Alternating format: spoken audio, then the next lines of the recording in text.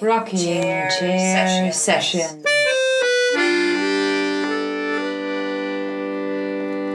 With Elisa Di Battista and Maria Teresa Barber.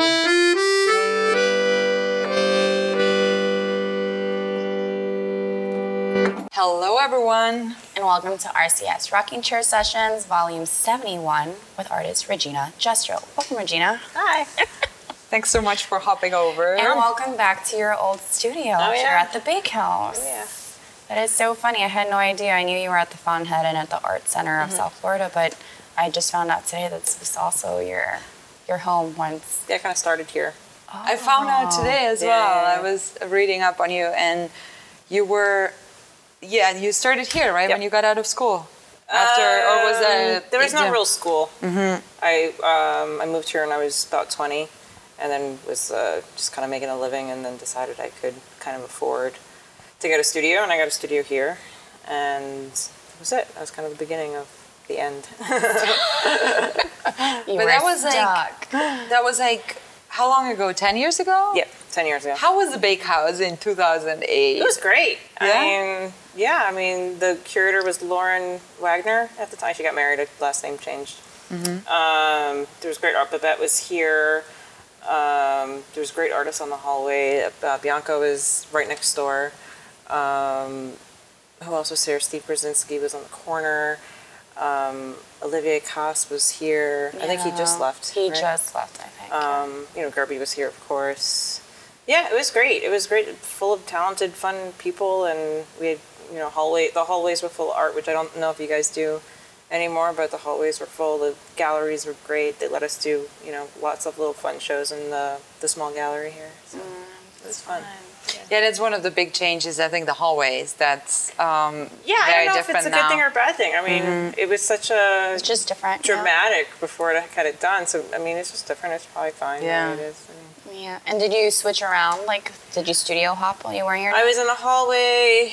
I don't know, in the middle for a little while, and then I moved here, and then I think that was my only move.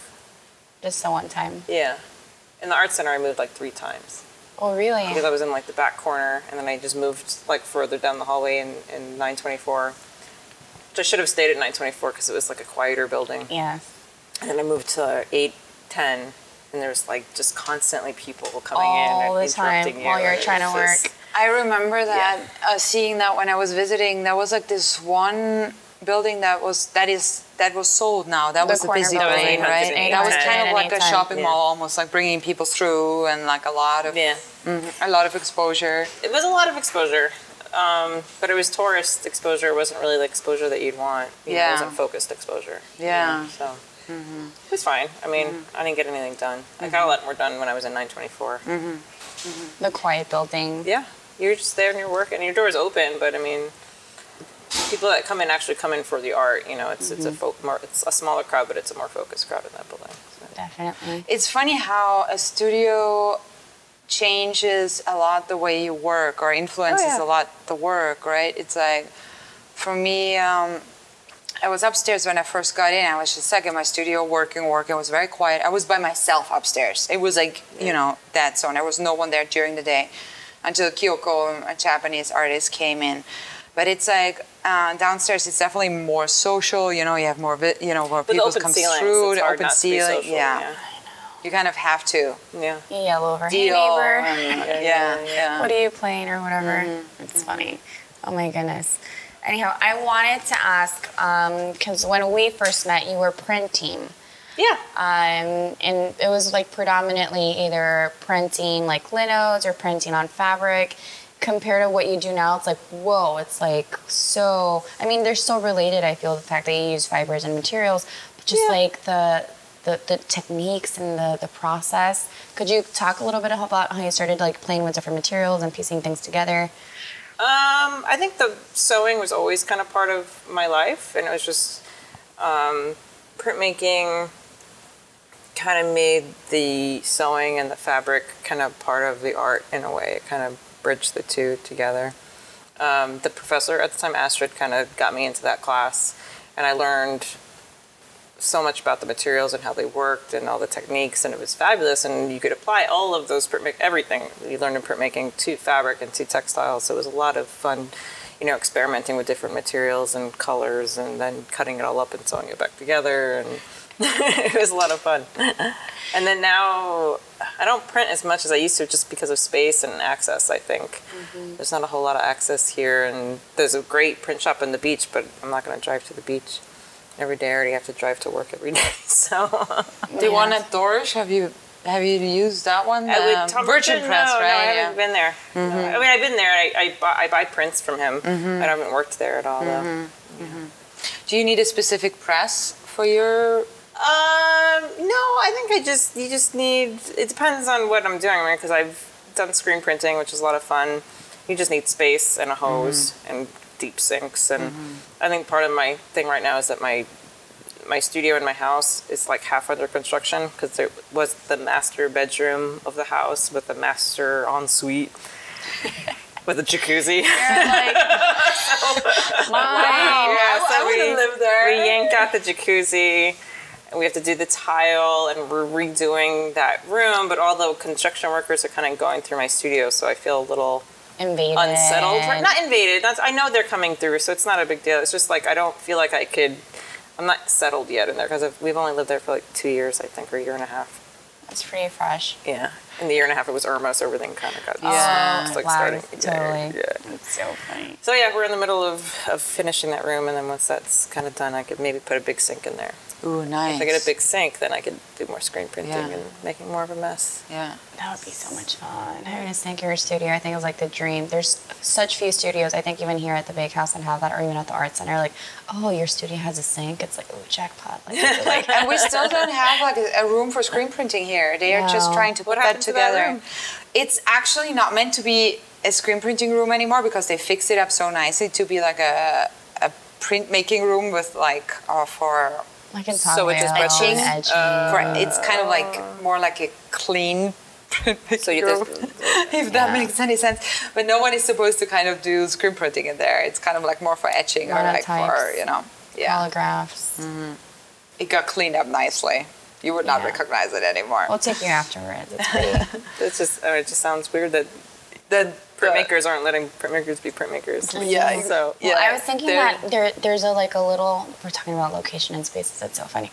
There's a little like a washroom right next to that I'm like, if they were able to like hook up a hose, like that'd be great for, I don't know And where what they happened would, to the photography studio? Is that's super nice now.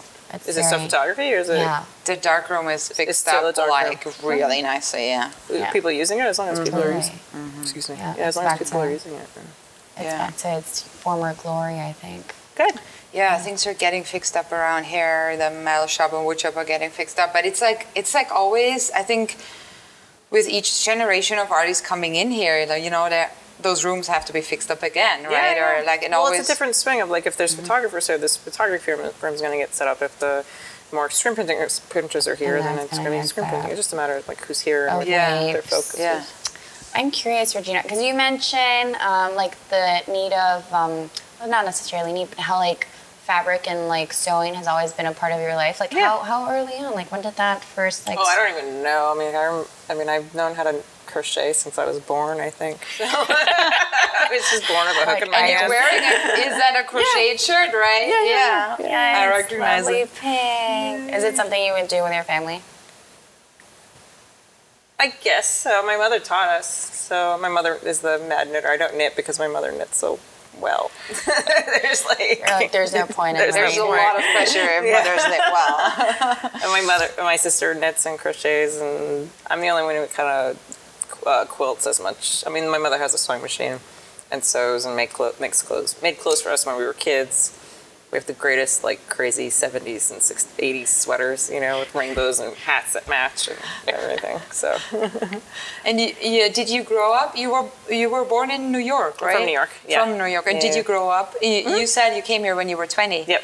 What made you move to Miami? I had a job, and I was 20, and I wasn't very good at school, so I just You're left. like, why not?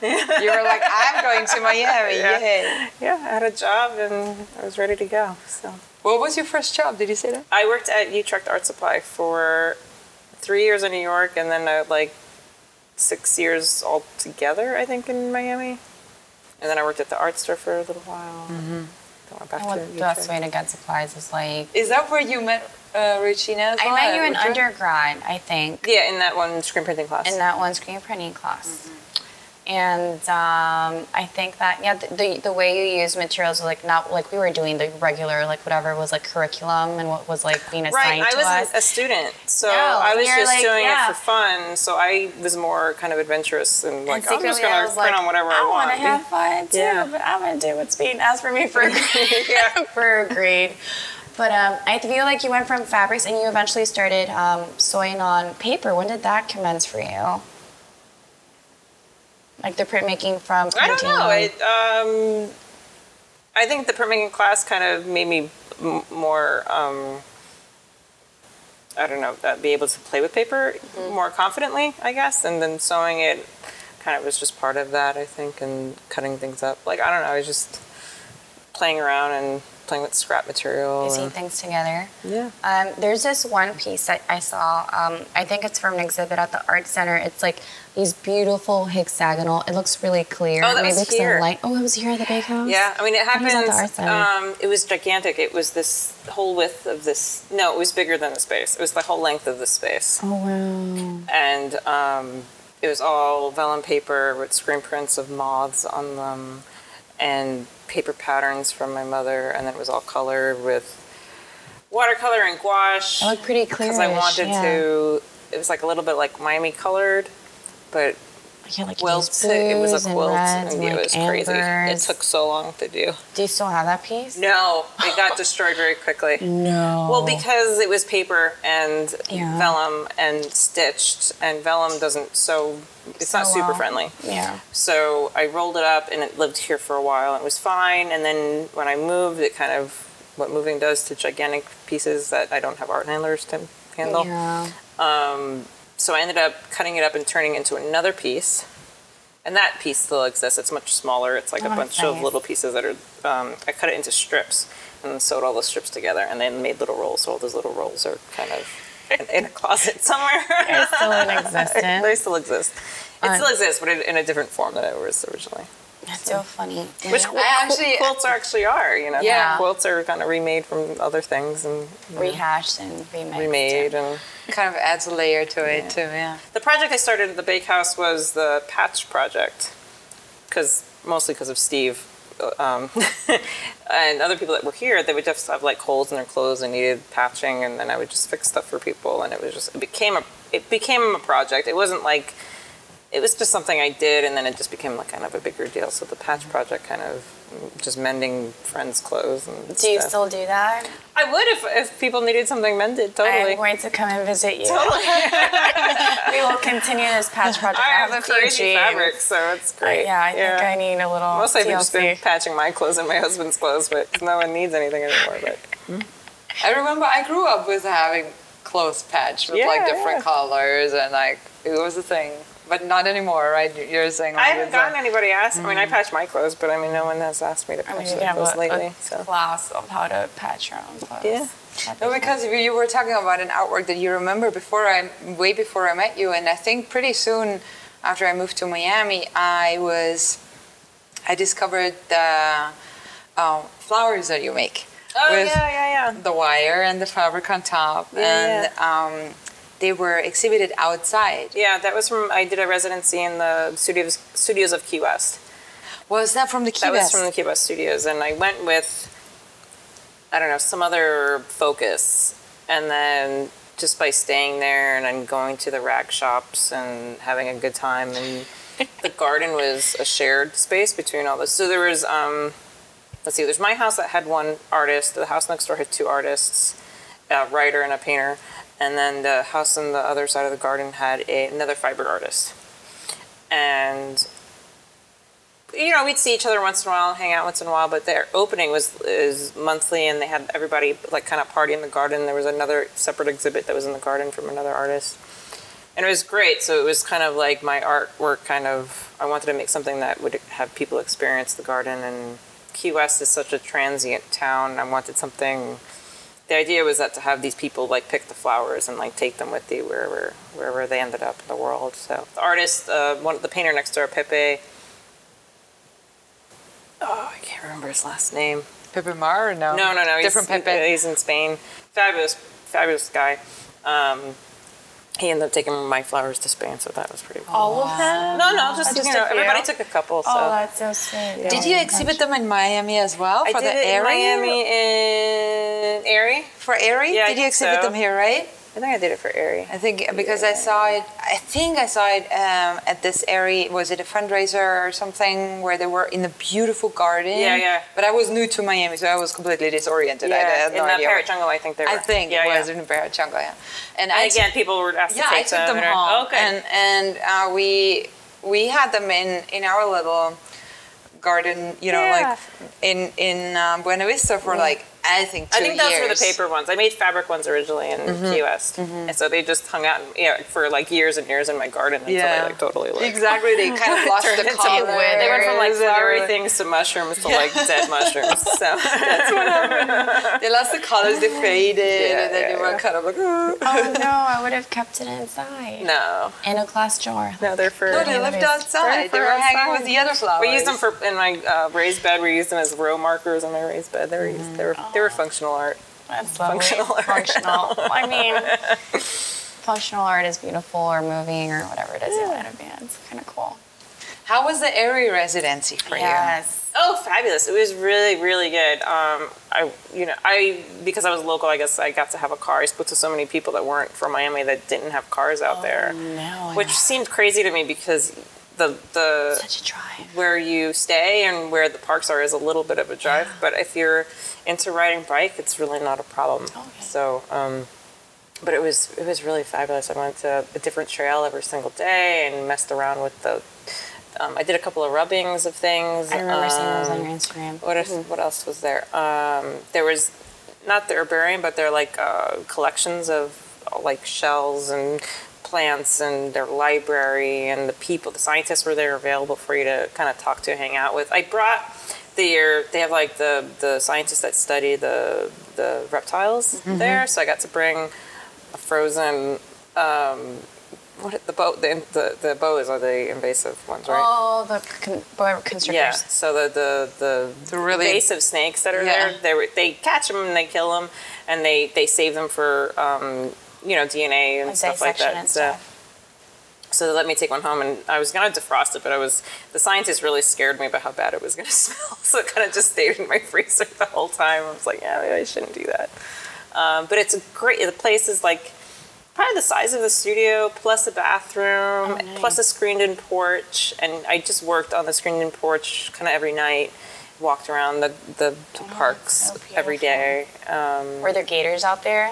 I went in November, so Okay. it was kind of rainy. It wasn't very many alligators. I think that's like the one thing I I always always forget Flamingo like- was like hilarious. It's that big pink building on the very end, and it's just kind of like those maquettes and still lives of things. It's hilarious.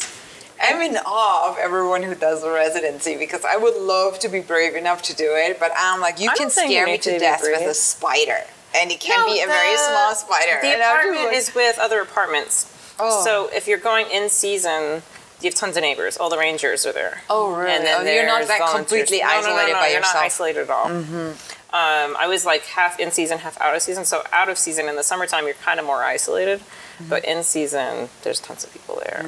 So you're not by yourself. You're in not case by of yourself. Emergency. And there's an opening or at the end of the residency, so you get to see all the rangers, and they come in to see all the work that you've been doing. Oh, cool. Which is they're super interested in what you're doing, and there's tons of support. They love working with the artists and taking them as tours and stuff. So it's a pretty great cool. experience. Yeah. We interviewed, I think, at least one artist who also did the air residency. Jenny Larson did it recently. We had her a while ago. I think she was also talking about she did a video there, I believe. How do you feel you had to shift your work while you were there? Did you bring your sewing machine out? Did you bring your Brought my sewing box to machine print? out. I have a pickup truck, so I think I just Haul brought whatever you want. just Put it in the back. And she has a cool pickup truck because she has a cover on it, which I don't have yet. You need to put that on the list. Christmas. That makes Camper all the shell, difference. camper shell, totally. Yeah.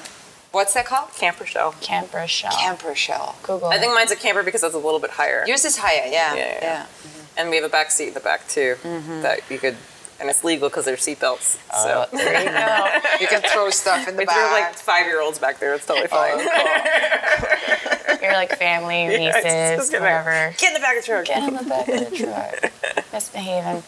I'm curious because the subject that you have dealt with since I've met you has always been environmental. So I thought the airy thing was like right up your alley. You used to do lino cuts and prints of like leaves and nature. You mentioned the residency in Keys. You were making flowers. Yeah, I never thought of my work so- as environmental. So I feel like at Me least- neither. I'm like very or like I feel like even like there was I'm jamming I mean, there's up. a connection to nature in it, but it's more Yes. about like pattern and growth and Like it- structure and nurturing, maybe. growth I don't know. and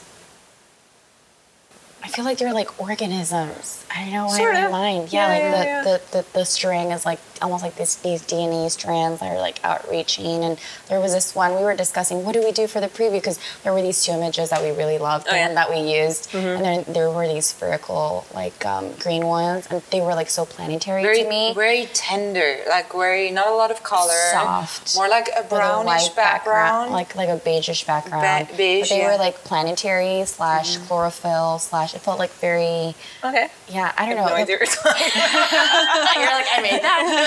Sounds They were awesome. like watercolors.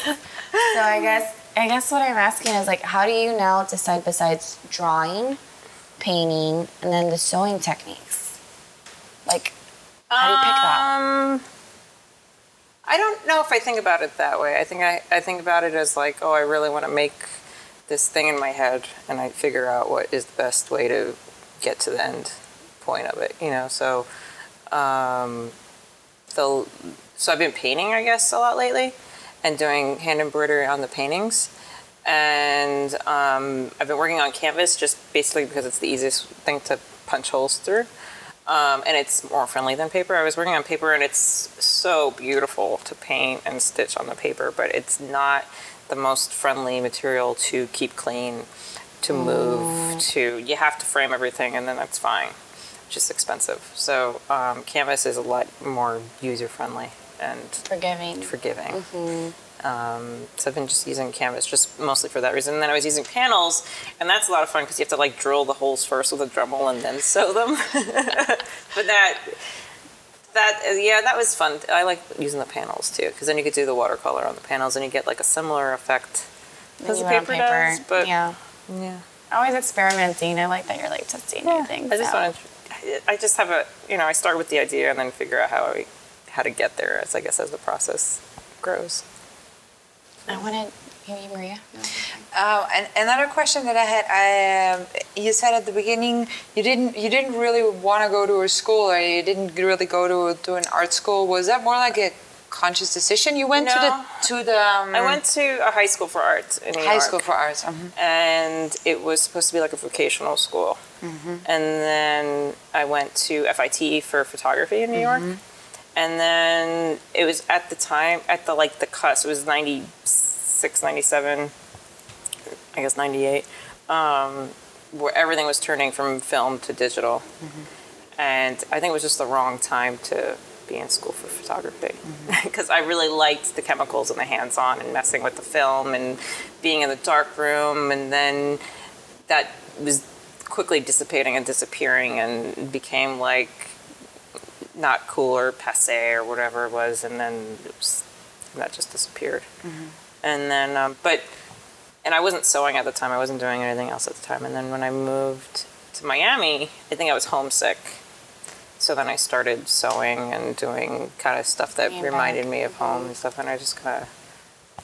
And you never really went back to photography, No. like darkroom photography, or you were like... It was too expensive. It was kind of impossible. There was not a whole lot of access. Now it's trendy again, or now people are doing it again. Kodak is coming back into business from being almost out of business. It's funny how those things work. Like Polaroid was dead, and now it's like booming again too. Right? So I think it was just timing. Yeah. Of just whatever happened. I feel like sometimes it's really also the location that we are in, and especially also like school. Like for me, school offered so many facilities. Yeah. Like for example, I was like photography. You had to do darkroom photography. There was no way around My it. high school was like that. You had to do it. everything in high school. I don't know, maybe 2 different things a year or 3. No, 2 different things a term. So 4 different things a year. We had to like kind of. It was up to us what we wanted to do. You switched out and selected. But we switched out and That's selected cool. things. So we did a little bit of drawing, a little bit of architecture class. I think I did a advertising design class because it was a vocational school. In the photography class, and then I think if I had like 1 more year of high school, I would have taken the video course because they were making such cool shit. That was in the a video really cool course. school. Yeah. I would have wanted to go to that school. I had to learn Latin and like whatever. Oh no, our Spanish teacher was this was a Jewish woman from Brooklyn, and she just and she'd point at different parts of her body, and that's just how we learned Spanish. And that was it. I can't remember much of high school. You're like, what is she saying? And now you're in Miami. Do you use that Spanish you learned in high school? Or? The only reason I know cabeza is because of her. So. Me duele la cabeza. So if somebody says that, you're like, I know what you're saying. Yeah. I've been here 20 years, and I don't really. My accent is terrible, Stop. but I kind of understand how to get through Miami and order Spanish. food and know when someone's talking dirty about you. That's so funny. How was it culturally, like coming from a place like New York City, not just like the art scene itself, but the people coming to Miami? It was not as friendly here as New York is. I know people think that's crazy when I say that, but it's much friendlier in New York. Miami is not a friendly place. No.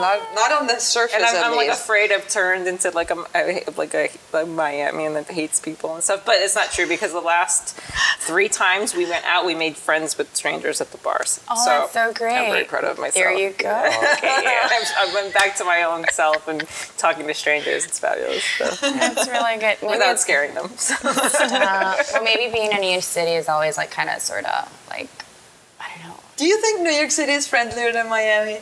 My experience was quite different. Like I feel like I soaked up so many years of vitamin D that I'm naturally like very like, hi, nice to meet you. Like, and then people normally see that as Because you're from Miami. Yeah. Well, I grew up here. I got here when I was 3, so I feel like when people encounter you and you're very nice, niceness often seems, one, it's weak, and then second of all, like they're like, oh, she's an airhead, and then some, it's like it's not really perceived as somebody of potentially having like any capacity of intellectual. So I don't know. I feel like it's really bizarre. Like my experience with New Yorkers wasn't always. It was positive with some people, and then some people. I mean, like anywhere, you're a mixed bag of beans or what have you.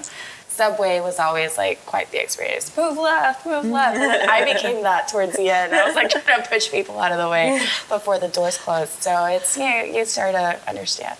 Yeah, there's like a New York friendly that's more just kind of open, not friendly like they want to be your like bestie, nice but it's friendly. Just kind of you need to get through the day and It's like, why not do being a people- jerk. That's what friendly is. It's in like, New why York, do people just ignore not you when being a jerk. when you talk to them, and then like when people talk to you, you start ignoring them. You're like, oh god, I'm a New Yorker now.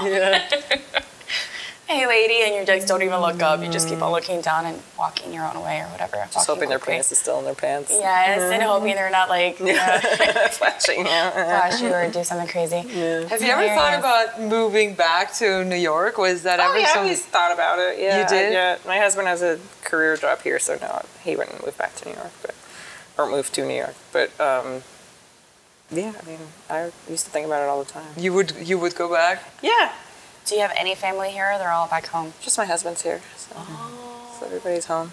Do you travel a lot to go visit them? About twice a year. Okay, that's not too shabby. Yeah. I don't go in the winter anymore. I was about to say, do you miss the snow?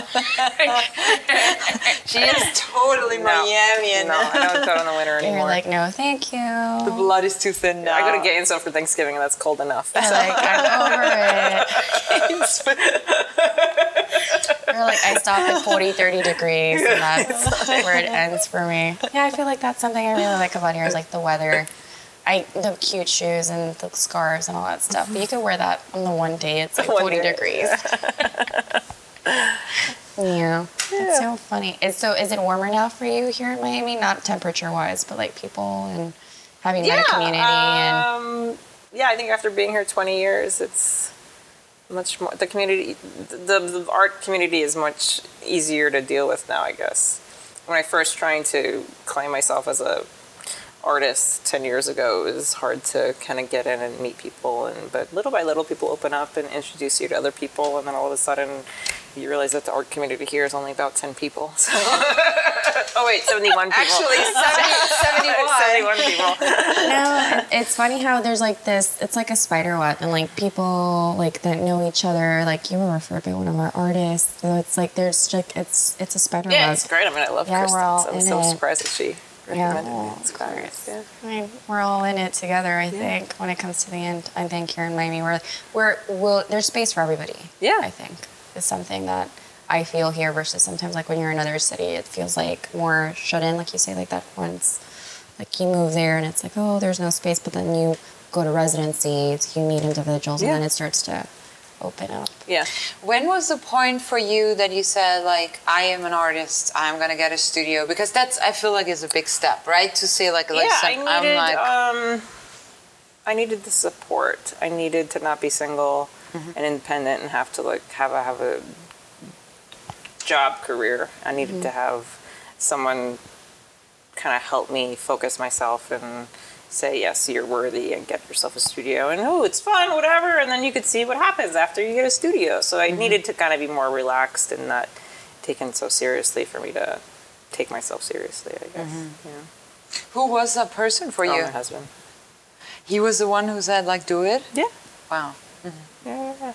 I mean, we got married and I got a studio. It was pretty much happened like that. Wow. And he was still in grad school, so he'd lay on the floor here grading papers for his students, and I'd be sewing on my machine. And You're a good team. You're like, that's how I knew he was the one.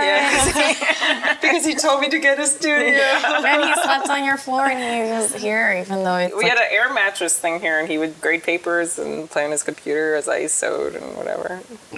I should get an air mattress for Elisa. She was sleeping on the floor here today. I was awake. I was resting my body. Today was the first day back on the job, and so I was just like so exhausted. We haven't had we still have it. It doesn't really hold air. It's like only a couple inches thick, and it's like partially foam and partially air, and it's a camping air mattress. It's not. Oh, I know those. It's fabulous. And because when it's not really supposed to be in your studio, so every time that we'd have an opening or something, we'd just gotta hide and sneak behind something or. Yeah, I think that's something you learn about. I feel like the siesta breaks as an artist. You need an air mattress. It's not that you want to live in your studio because it's not a live workspace, and we're not pretending that it is. But it's like you do need your body is sometimes so exhausted that you just need a little 3-hour, 2-hour little power nap, and then boom. You keep on working or whatever. But when I saw you lying on the floor today, I have a yoga mat, on a but yoga that's about mat. it. Don't just make it sound like a rush. You were lying on the floor. And I thought, oh no, I have to get a couch in here. No need for a couch. It'll be very tempting. Yeah. And then I'll But now I'm going to get you an air mattress, and you're going to be just fine. The yoga mat's fine. It's good to stretch out your back on a yoga mat every once in a while. It's so funny. Okay. What I wanted to ask you is your job sounded also really interesting. Like do you still have the day job with the architecture? It's an art conservation firm. Art conservation, right? Also, is there architecture in that title? Yes, there's architecture in that title. Yes. Yeah, so you're conserving art and architecture. I work in the office. I am a part of every single project, but in like a background kind of way.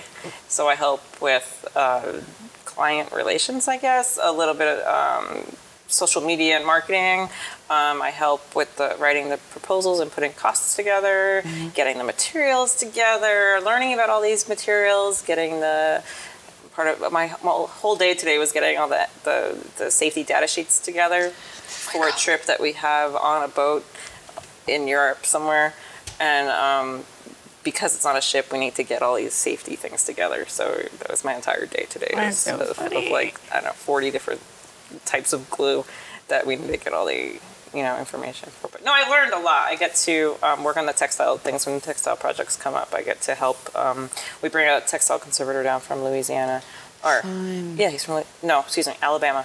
Nice. And I get to tech with him and clean rugs and mend textiles and stuff like that. Wow. So, How did you find this job for you? Lucinda Linderman works there, and she's now she was a technician before, which means she just kind of was the labor, and now she's a conservator because she worked for John Henry, which is those big spaghetti sculptures that are brightly colored. She worked for him for a long time, and then was a technician here, and now she's a conservator, and she mainly focuses on painted outdoor sculpture, and so we do painted outdoor sculpture, we do architecture, we do small little things, we do all kinds of anything but paintings. Paintings are another specialty that we don't do. What were some of the more common things that you guys find that you end up conserving? In general, bronze sculptures, and there people put them outdoors and stuff. And then in Miami and in South Florida, people like to put big, beautiful sculptures next to the water.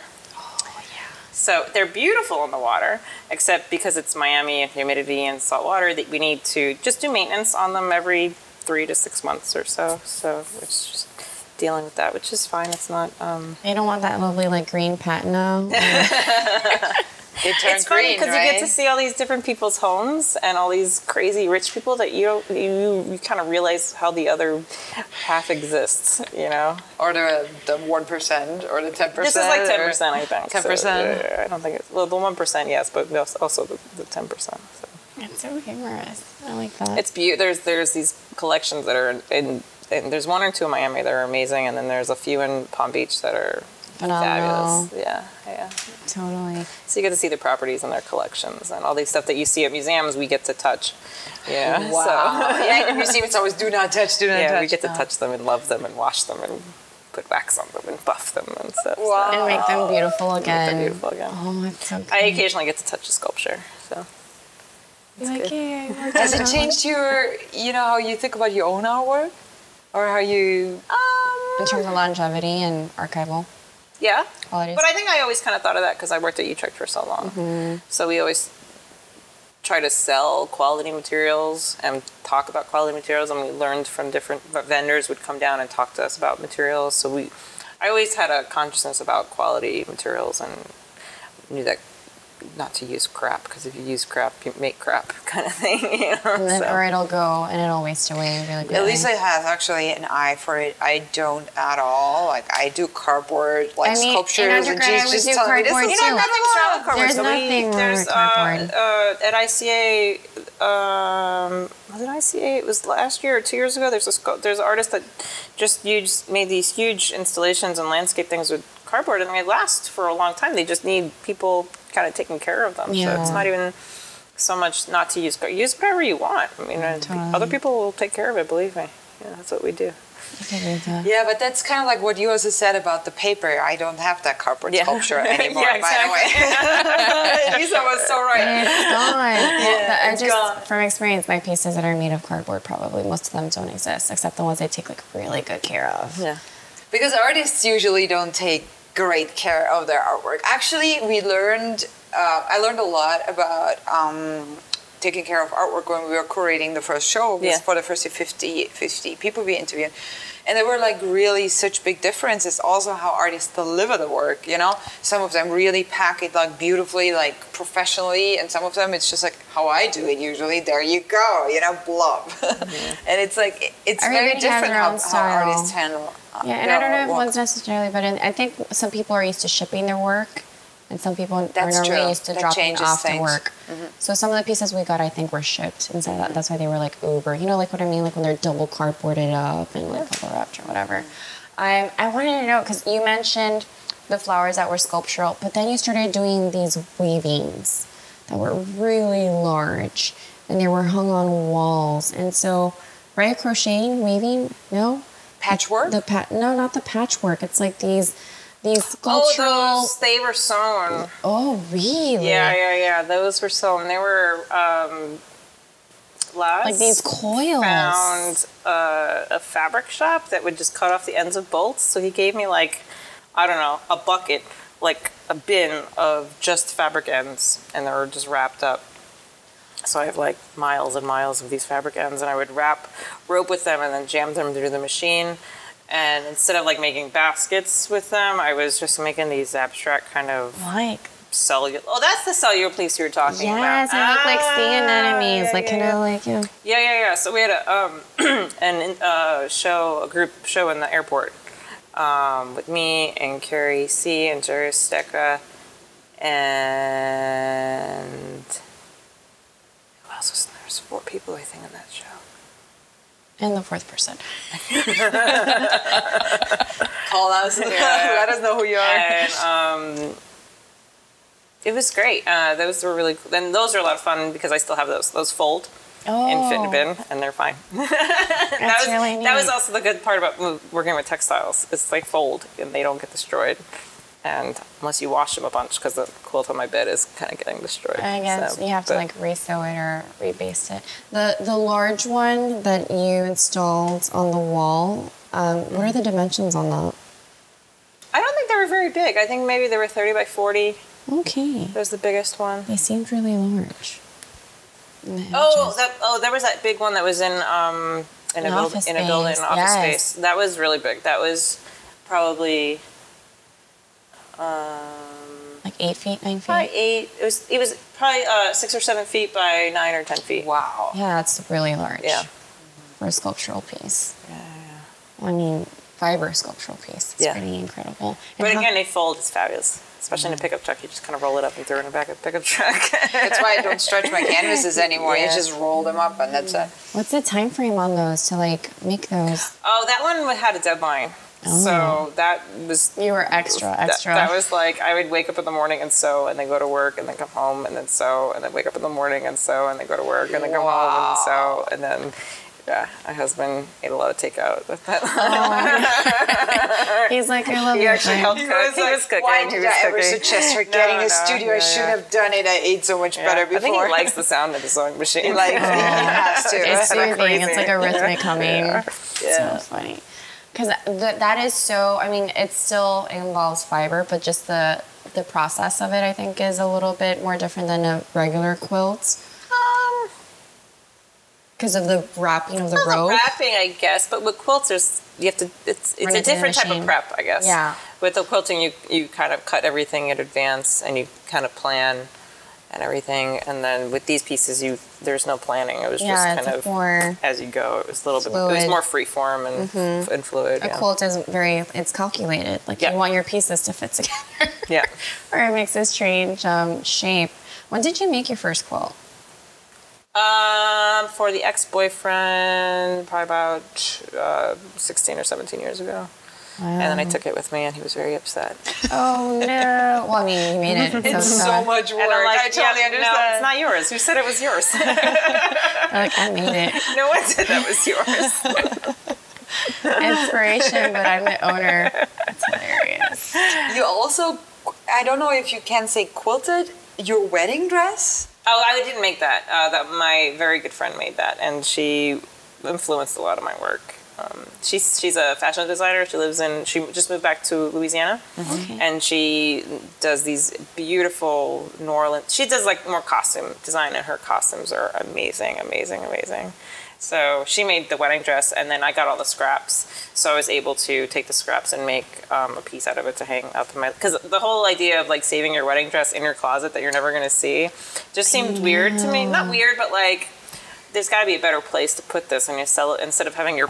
I had my mother and my father's portrait on my living room, and they're divorced, so it doesn't... It's like, so I don't want a portrait of myself on my wall. I think that's strange. So it was just putting the wedding dress on the wall to celebrate, the relationship and everything else. So. But it's not the wedding dress itself. No. You kept that one. Yeah, the wedding dress is still in one piece. Because I saw that one. I had all the scraps. You had your own wedding dress and then your mother's wedding dress? Yeah, she let me cut that up. But again, that was in the attic for 25 years. Wow. And she's like, So you really did cut hers up. Yeah. And your sister did not use it or want it? No.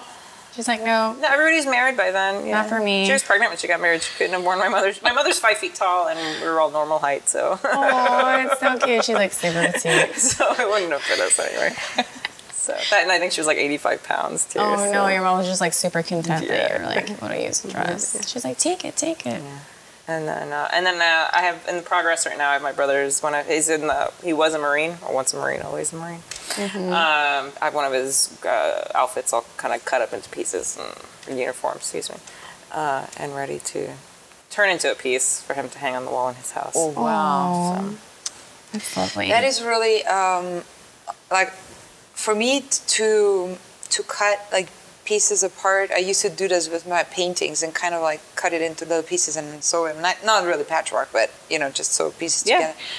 And there's something very transformative for me about that, and what you're describing with your brother as well. We did that at the PAM recently. We had a workshop that is called Piece Paper Project, where this artist is actually turning old uniforms from the Marines, for example, into paper, and then have them write on it, or like nice. really transform them into like Oh wow, that's really transformative.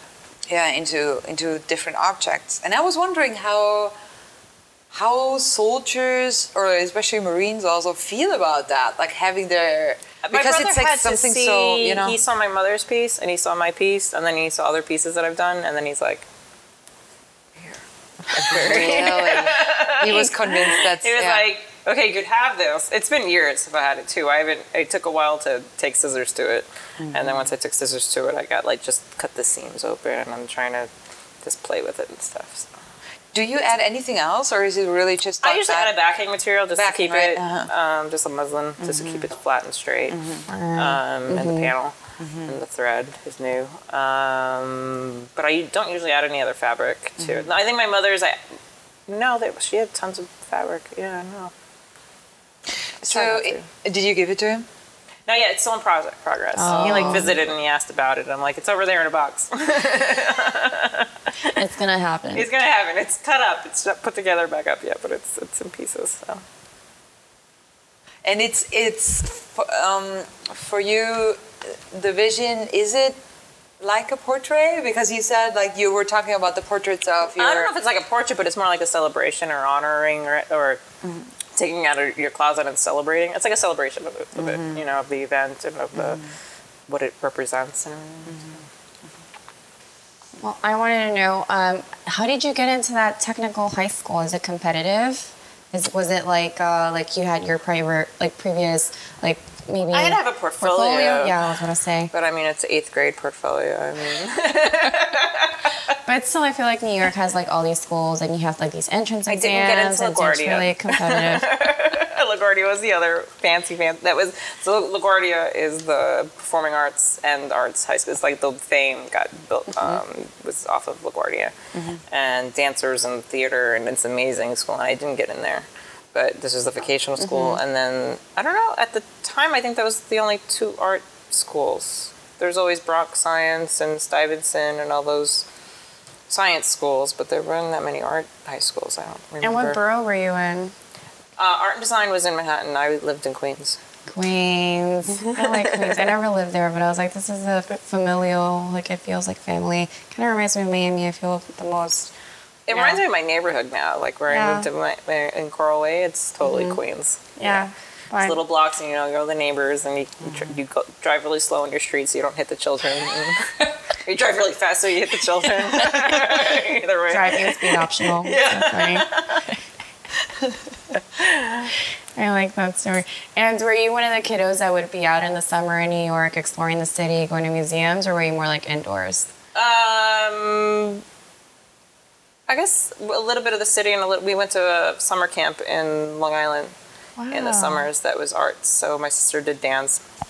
Not that she's a dancer now, but my sister did dance and I did visual stuff. So I did ceramics and photography and painting, and she did dance and dance. Stuff. So you were always into the visual arts. Yeah. Who else in your family potentially was like attracted to that? Or was it just you? Like I said, my mother knits like a crazy woman. My sister knits and crochets, but I mean she's in the restaurant world. Really, I don't know anybody. The latest. Were they supportive of your like becoming an artist? Oh, yeah. And like, Yeah. I mean, they wanted me to have like a career artist. That's why I went to vocational schools. I think it's because my family kind of driven me towards a vocation, but not a fine art career, but like a vocational career. So job. Job. So funny. The last name Jestro, before we wrap up, because Maria already made the hang us, where does Jestro come from? It's my husband's father's name. Oh. Durante is my maiden name. Yeah. Durante's more Italian. It's Italian. Yeah, and then Jestro hails from? California. Good answer. I'll take it. It's the truth. It's from California. I like it. Maria? All right, the very last question. You've been sitting in a magical rocking chair. It No, it's grants magical. you 3 wishes. 3 wishes. You have to say them out loud for Out them loud. to come true. So it's kind of like, 3 wishes. Like real wishes or like fantasy wishes? you can wish for anything and everything as long as you say it out loud. It will come true. That's it. It will come true? It will a come deal. true. So be okay. careful. I'll become a millionaire and have $1 million last forever. Okay. Yeah, that's a good one. That's gonna That's happen. solid. I like that. I want to be able to quit my job and just make art. I'm right there with you. And I want to be always inspired. How about that? And never lose it. And never not be inspired. Oh my god, I can't believe it's over. Time's done. It's over. It flew by. Thank you for coming. Thank you so much, Regina. Thank Thank you guys for listening in again. I got brand new headphones, by the way. I was listening into. And we're gonna link up your website to ours for people to be able Great. to connect to and explore. Thank you. So we're gonna be Explore. back next week, Monday, with session number 72. 72. Bye, guys. Night.